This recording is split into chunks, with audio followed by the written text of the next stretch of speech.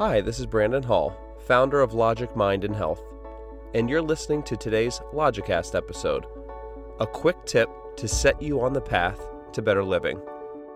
At Logic Mind and Health, we offer a unique set of ideas and practices that provide the most effective techniques for reducing stress and living a better life. Our philosophy mixes best practices of the past and present, East and West, rational thinking, and purposeful action. Our approach is based on sound reasoning. Our methods have been verified by scientific research and our own personal results. Logic is in our name and at our core. We know what works, and we are passionate about sharing it. In today's Logicast episode, I'm going to talk about conscious versus unconscious brain function. Are you in control? Ask yourself that question. Are you really in control of your life? Are you in control of your thoughts, your emotions, your actions, your behaviors?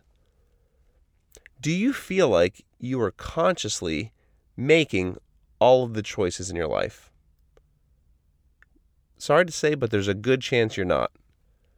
Reason being, the vast majority of brain activity occurs below our conscious awareness.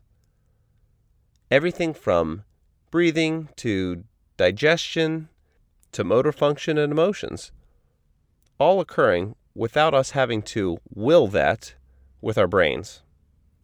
Take a minute to reflect on all the things in your life that your brain takes care of for you unconsciously. Dare I say it, but maybe your drive to work? You don't have to consciously think about moving the steering wheel and pressing the brake pedal or turning the car on. It's all muscle memory. Or how about the last game of catch you had with your child or a friend?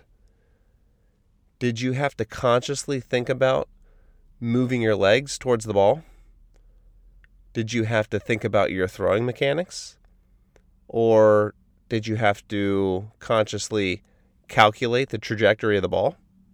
Well, of course not. It's all automatic. And it's pretty amazing. Most of the time, just like with these motor functions, the parts of our brains associated with emotion are operating without our conscious awareness too. And this should come as no surprise.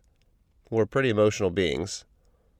And way too often we act on emotional instinct. Yes, we can consciously affect our emotions, but when we're not in tune with or aware of our internal states, our emotional brains are running the show. The unconscious emotional parts of the brain are extremely fast and very powerful. They often override the logical parts of the brain. So, many times we do things because we feel like it or because it feels good, not because we've used our better judgment. Our emotions drive so much of our behavior, and the parts of the brain involving emotions act mostly unconsciously. It's pretty scary if you think about it. So, we face a challenge. If we don't take conscious action to manage our emotional brains and reduce the stress in our lives, it becomes harder and harder to use our logical brains to keep our thoughts and emotions in check. It's a vicious cycle because the functioning of the logical brain is severely hampered by chronic stress. But there's hope. We'll dive deeper into ways to take back control over the next few Logicast episodes. And also, we'll deep dive into brain function and structure because we need to understand the makeup of the brain, understand how the logical parts interact with the emotional parts. Well, that's it for today. I'm Brandon Hall, and thanks for listening.